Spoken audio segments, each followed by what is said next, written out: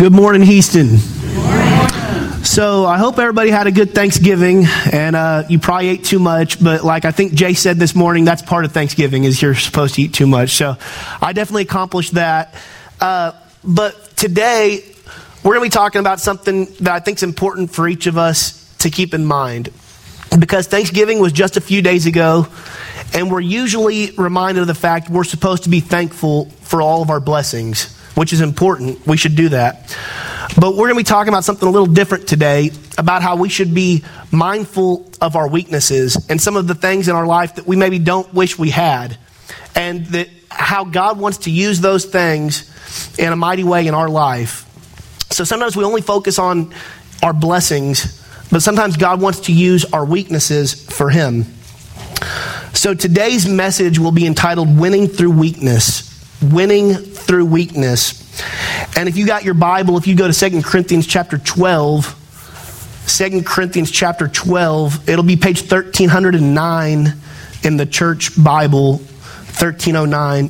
So it's Matthew, Mark, Luke, John, Acts, Romans, 1st, 2 Corinthians chapter 12. And we're going to be reading the first 7 verses there. So it says, I must go on boasting, though there is nothing to be gained by it. I will go on to visions and revelations of the Lord. I know a man in Christ who 14 years ago was caught up to the third heaven. Whether in the body or out of the body, I do not know. God knows.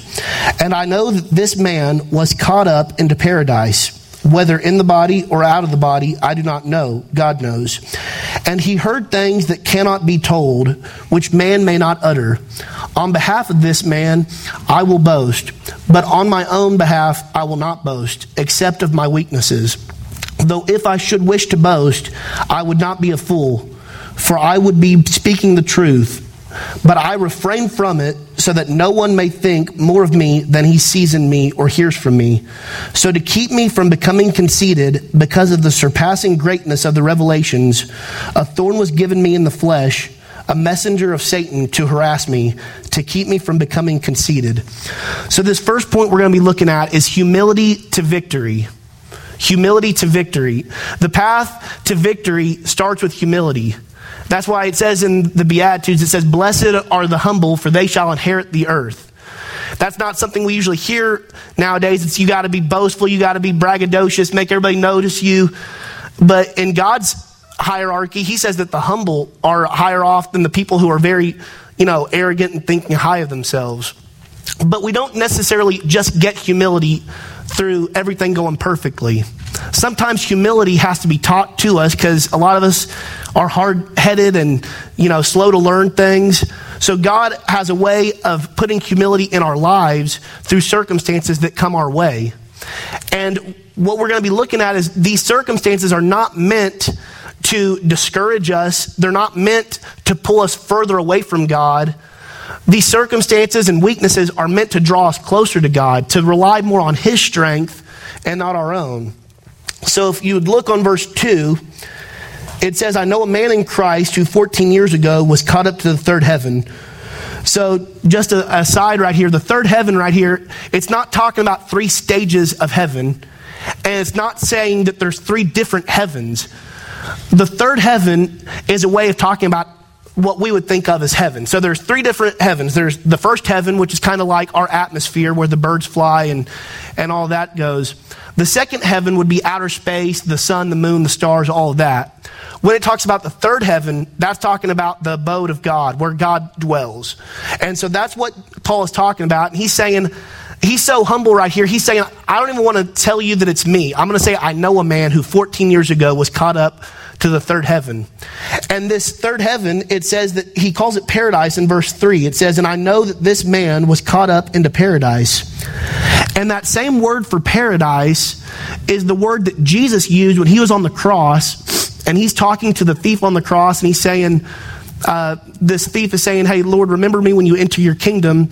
And Jesus says, today you will be with me in paradise. So he's talking about heaven here. So Paul had an insight into something very, very few people in the Bible ever got a glimpse of, and that is heaven.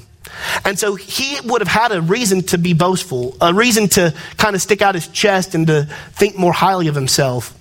And God knew that even Paul, who was a great Christian, if he wasn't careful, he could have gotten lifted up in pride.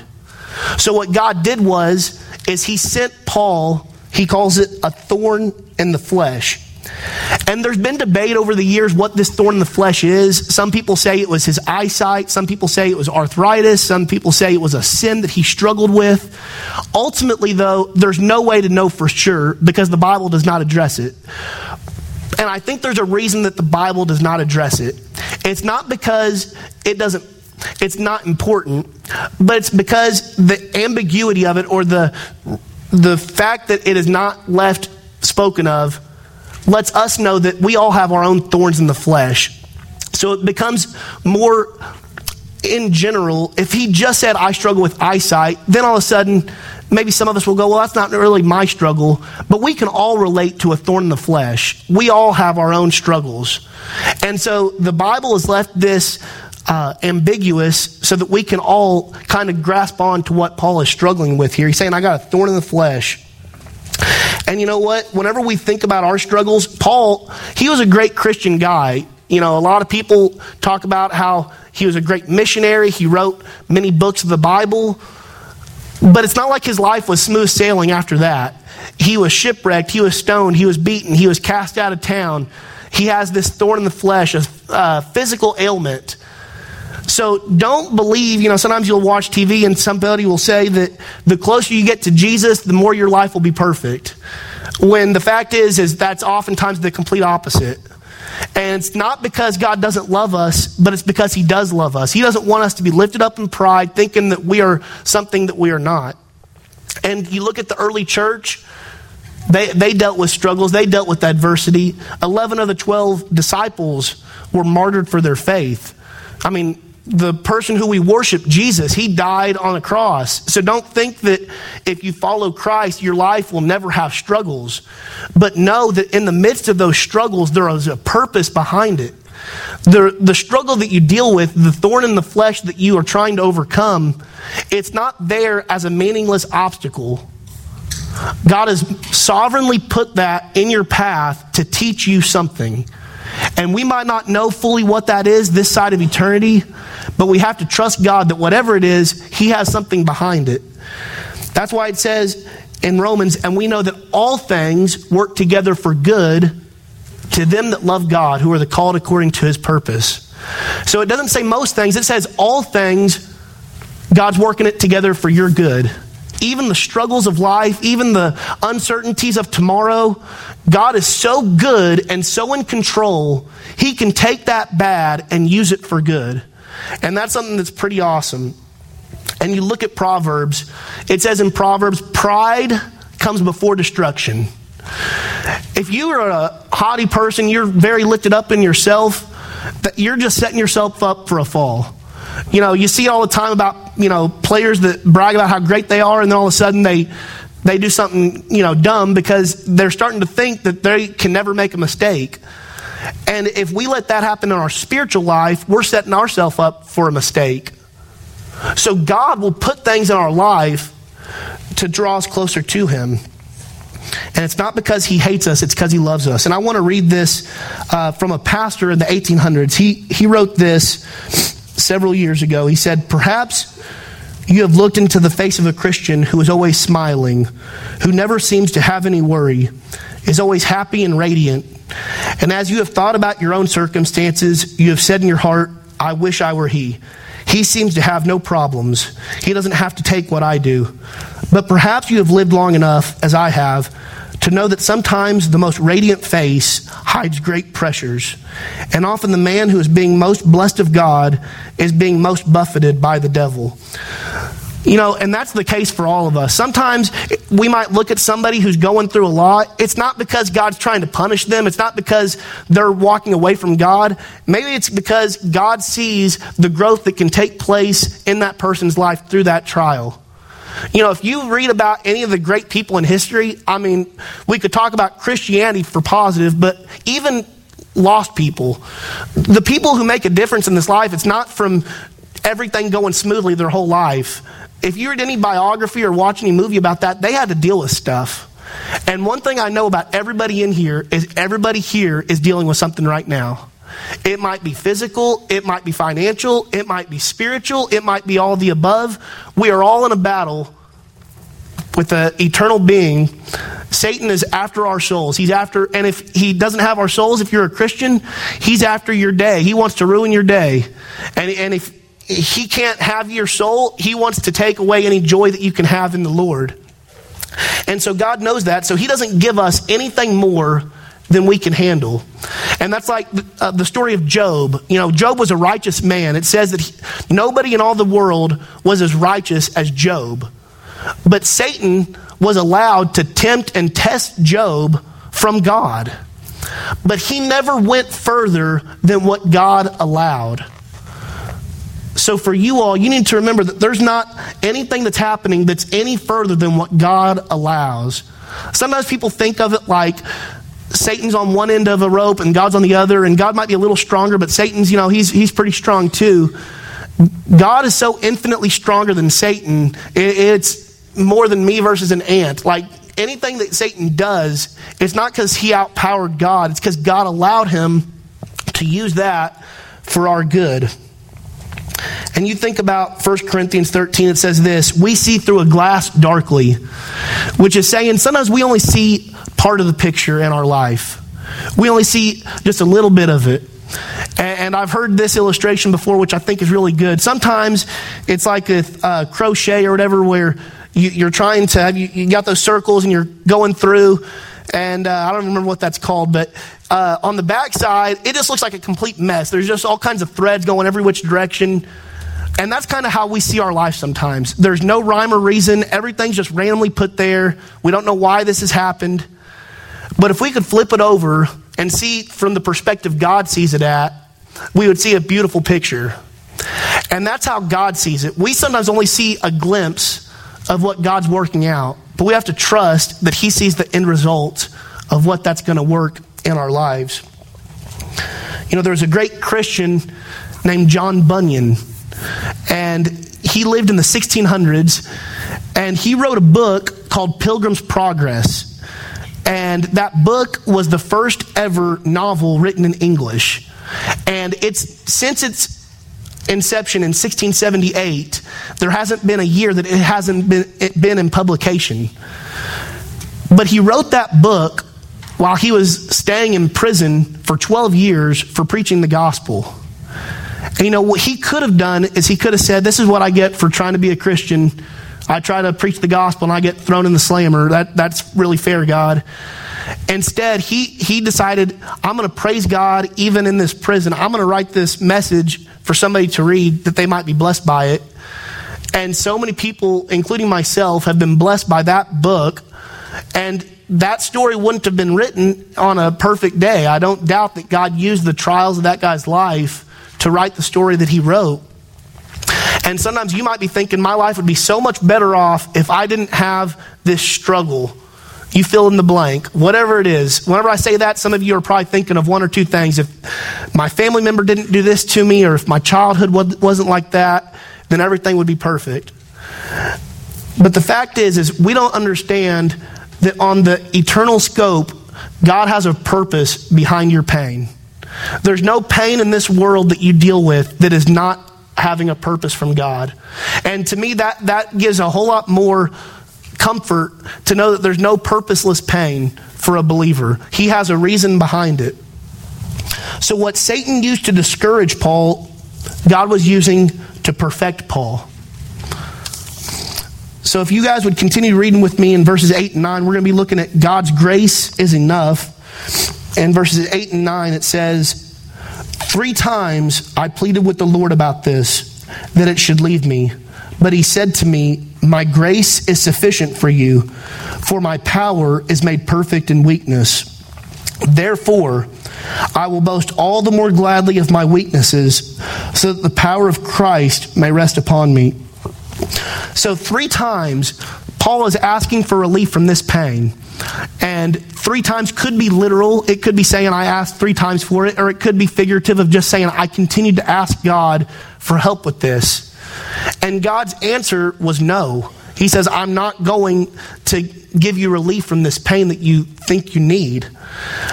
It wasn't because of any sin in Paul's life. And this is something for you guys to remember. There might be struggles that you're dealing with now, and they are not necessarily because of a sin that you're struggling with. It might not be because of lack of faith in your prayers for healing with this. It might be because God wants to use that to help you in your walk with Christ and to help somebody else in their walk with Christ. You know, I think about people in my life who have dealt with a lot, who've had physical ailments and financial struggles, and I see the joy that has been had in their faces, in their lives, and that's made such a difference for me in seeing their joy. People that have had severe arthritis or diabetes or whatever, and seeing their joy is something that you can't get with every day being perfect. You know, I taught a student a few years ago who, for the junior class, I make them list 100 things that you're thankful for. And, you know, so they're kind of going, I can't think of 100 things. So then they finally start writing stuff. And one of them, this young man, he wrote, and, you know, I was reading through it, and one of the numbers on there, then I circled it because I wanted to talk to him about it afterwards, was he says, I'm thankful for my diabetes. And I was like, because I've talked to this guy before, and, you know, sometimes he'll just go, I hate the fact that I have diabetes. I don't know why I have to deal with this. And I talked to him, and, you know, the fact is God was working through that struggle in a way that if every day was perfect, he could not have been drawn closer to him with. And for you all, you might be struggling with something that God wants to do the same thing for you. It says in Isaiah, look, I have refined you, but not as silver. I have tested you in the furnace of affliction. You know, the way that God tests us sometimes is not meant to discourage us, but the same way if you are a goldsmith or a silversmith, you got to put that bar of gold or whatever through the furnace, and all the imperfections come to the top. And then what he does is he scrapes off all the dross, all the excess that's not to be there. In the same way, sometimes through affliction, all of our imperfections can come to the top a little easier. And, you know, I'm guilty of it. I'm asking the Lord to help me work on it. But it's easy to praise God when stuff's going great. You know, it's sometimes that's when it's easy. When stuff is a struggle and our faith is tested, are we quick to get angry at God? Are we quick to try and do stuff in our own power? Or do we say, God, I don't know why this is happening. It doesn't really make sense to me, but I'm going to trust you anyways. That's what Job said. He said, the Lord gives and the Lord takes away. Blessed be the name of the Lord. So he was praising God even when he didn't understand it. And that's what God's wanting from each of us. John 16:33 says, in the world you will have tribulation, but take heart, I have overcome the world. So we are not promised perfect lives and safekeeping. In fact, quite the opposite. It says, all who desire to live a godly life in Christ Jesus will be persecuted. We will face tough times. But the awesome thing about it is whenever you're facing those tough times, God is going to be with you each step of the way.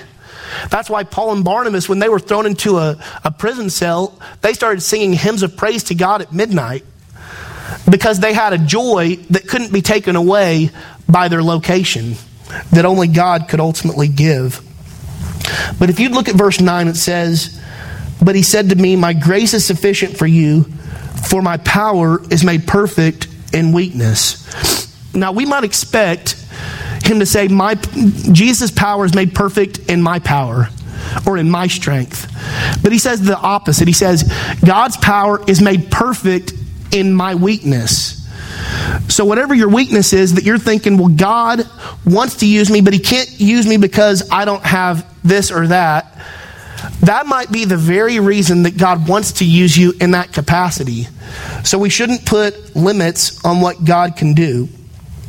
So Paul is most powerful when he is least reliant on his own resources.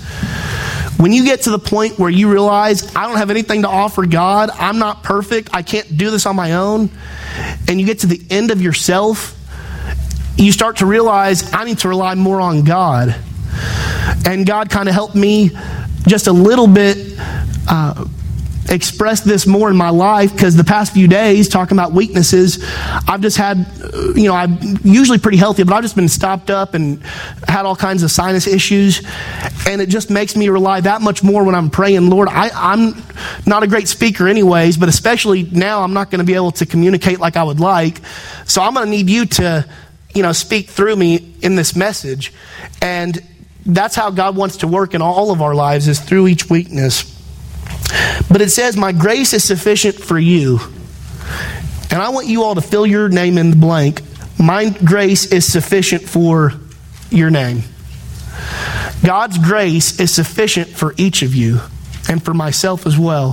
Whatever we're dealing with, God's grace is sufficient. Don't think, well, I need God's grace plus I need $1 million plus I need everything to go perfect. No, we need God's grace, and that's what we need. If all you have is God, then that's all you really need. If everything you had was taken away in a moment, but you still had a relationship with Jesus Christ, you'd be the most wealthy person in the world. I would take living in a tent by myself and have Jesus Christ than to have $1 billion and have every friend in the world and not have a relationship with Christ. And that's what the Bible says. It says, what does it profit a man if he should gain the whole world and lose his soul? It doesn't make a difference whenever we die. So ultimately, Paul was praying for relief. But relief can come in one of two ways. Either it can come from taking the load off the shoulders, or it can come by strengthening the shoulders of the person who's carrying it. So maybe for you, God's not He's not giving you relief from what it is you want help with, but maybe He's trying to strengthen you through it to give you the power to overcome it. So let's go to verse 10. It says, for the sake of Christ, then, I'm content with weaknesses, insults, hardships, persecutions, and calamities. For when I am weak, then I am strong. So verse 10, we're going to be looking at contentment in crisis. How to have contentment during a crisis. So you think about Joseph, he was in the book of Genesis. He got sold into slavery by his own brothers. He got accused of an inappropriate relationship with a girl, and he got thrown into prison and all kinds of bad stuff. And God eventually elevated him to second in command in all of Egypt. And at the very end of Genesis, in chapter 50, he says, what you intended for evil, God intended for good.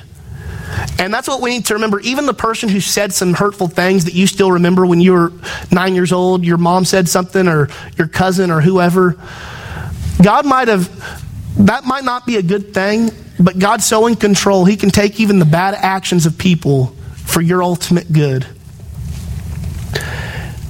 But just don't think that because you're a Christian or because you're 50, and I don't care how old you are, you realize now there's not a stage in your life that you get to that you don't have struggles, that you don't have problems or weaknesses. It's not just whenever you're a kid or a teenager or a 20-year-old. Till your dying day on this earth, we're going to have struggles. But that's why we need to remember, Jesus said, but take heart, I have overcome the world.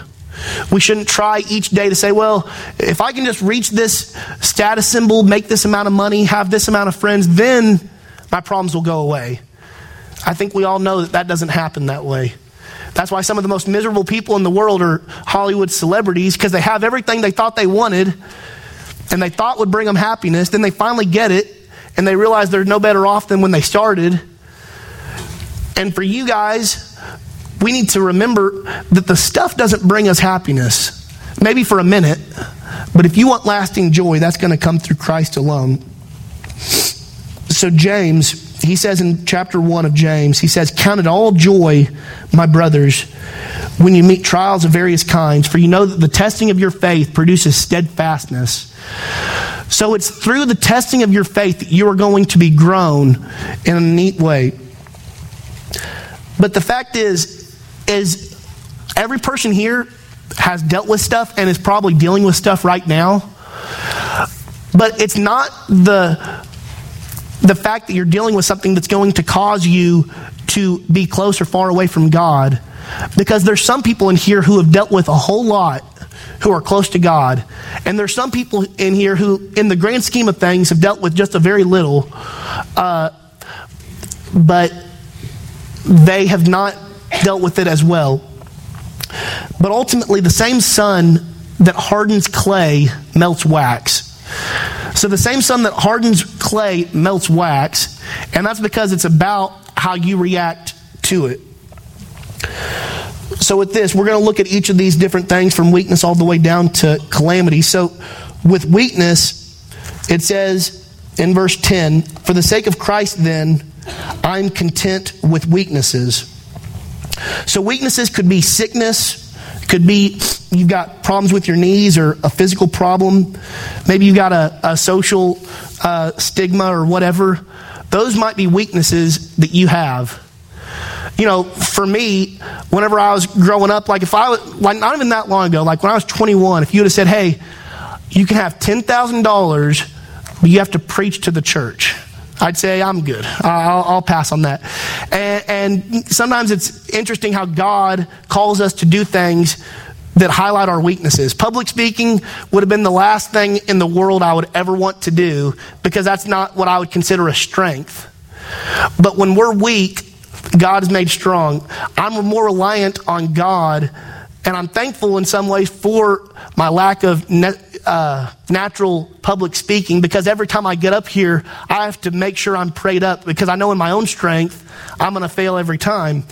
And that's how God works sometimes, is He wants to use and highlight each of our weaknesses. Like, has anybody here seen the movie Rudy before? Some of you, okay. So I love that movie, besides the fact he played at Notre Dame. But, you know, in that movie, it's talking about how he's 5'0" 100 pounds. He's slow. He can't catch. He's just not very athletic. And he tries to play football at Notre Dame. And, you know, basically the whole movie is him just getting beat up by the starters. He's trying to walk on, and he's just getting killed. And long story short, at the very end, the last scene of the movie, he makes a sack on a guy for Georgia Tech, and they hoist him on his shoulders and take him off the field. And he was the last person to ever get carried on the shoulders of his teammates for Notre Dame. That story would not be quite as cool if Rudy was 6'6", 350 pounds, and ran a 4.4. That just wouldn't be as cool. But the fact that he was undersized, that nobody really thought he could do it, points to him getting strength from somewhere else. So whenever it's talking about this, it says insults. So somebody might be speaking ill toward you, hardships, your financial upbringing, your personal struggles. You might be dealing with all kinds of stuff right now, but you shouldn't let hardships define who you are. You shouldn't let what's happened to you when you were young, or what's happening to you right now, take away the joy that God can give you in the current mess. You might be dealing with a lot. I don't doubt that. But God can give you peace even through that. And then finally, we'll look at persecutions. It says in Matthew, "Blessed are those who are persecuted for righteousness' sake, for theirs is the kingdom of heaven." So whenever we think about it, God is going to bless those who persecute you if you're a believer. Whenever we took the youth, some of the youth, to Voice of the Martyrs this past summer, I was interested that they said the fastest growing church in the world right now is in Iran, which I would have not thought that. But that just goes to show sometimes God uses the struggles of others to grow places that we might not see as often. Iran is one of the most heavily persecuted places in the world, and it's also the fastest growing church in the world. And there's a reason behind that. So there's a guy named John Chow who he graduated from Oral Roberts just up in Tulsa, and he's like 26-year-old guy. And November 16th of this year, he went to an island off the coast of India called North Sentinel Island. And this island only has about 150 people. And he went there to try and tell them about the Lord. And in the process, they speared him to death. And so this guy, 26 or 27, he died as a martyr trying to get this gospel to these people. And so a lot of people might go, well, you see, he's a failure then because he tried to share the gospel and he didn't succeed. But more people now know about this little island of 200-something people off the coast of India than ever would have in his life. God was using this guy's death to do something that we could never get in our own. And then finally, calamities. Being in Oklahoma, we're used to natural disasters sometimes, tornadoes or whatever, the California wildfires. We see all kinds of calamities. We see all kinds of natural disasters. If we try to take stock of all that we own, it can be gone in a minute. Even if you have it in the bank, there's stock crashes all the time. That could happen. It probably won't, but it could. If we try to rely on that for our strength, we're missing the boat. So here's what I'd like you guys to focus on this morning. Do you have to be happy with every trial and weakness that you're enduring? No. You do not have to be happy that you're enduring that. But God wants you to have the proper perspective with it. Like I said earlier, you don't have to say, I'm so full of joy that this is happening. You can say, Lord, I don't know why this is happening to me. This doesn't make sense. But then say, but I still trust you. And you're still working something good through this. That's what God's wanting. Just a little bit of faith. Wherever you're at, take that next step of faith. So let's go before the Lord. Lord, I just ask that you would be with each person in here as we can deal with struggles and pain. May you just give strength to each person's weakness. May they find peace and safety in the arms of you. And Lord, ultimately, the first bit of strength they need is finding weakness for salvation. If there's a person here that does not know you as their personal Lord and Savior, Lord, I just ask that they would pray a prayer like this. It doesn't have to be this prayer, but Lord, that they would just call out to you, realizing that their sin has separated them from a holy and a good God. And if you were to give them justice, they would be sent to hell. But Lord, you are long-suffering. You said that you're not willing that any should perish, but that all should come to repentance. So I just pray that each person who you're working on this morning would hear your Spirit's call, that they would turn from their sin and put their faith in the one who died for them and rose again. And Lord, as the music plays, I just ask that you would begin to work in the hearts and the souls of each person here. It's in Christ's name we pray. Amen. And if the prayer team could find their places as we sing, if you guys could stand and sing with us. This morning, just allow these words to wash over you and to enter into your heart. His strength is perfect when our strength is gone. He'll carry us when we can't carry on. Raised in His power, the weak become strong. His strength is perfect. His strength is perfect. His strength is perfect when our strength is gone.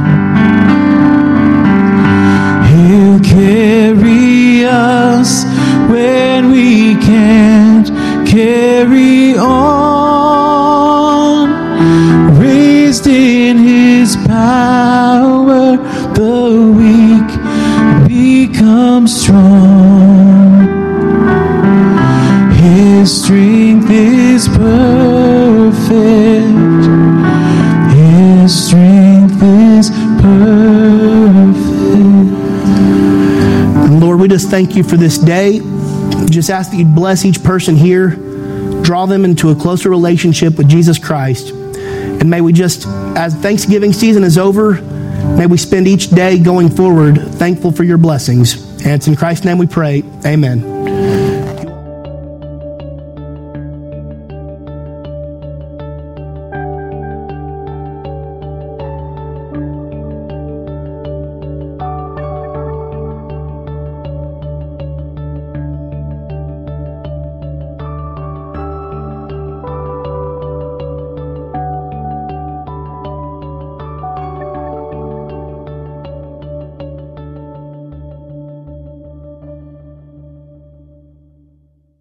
107.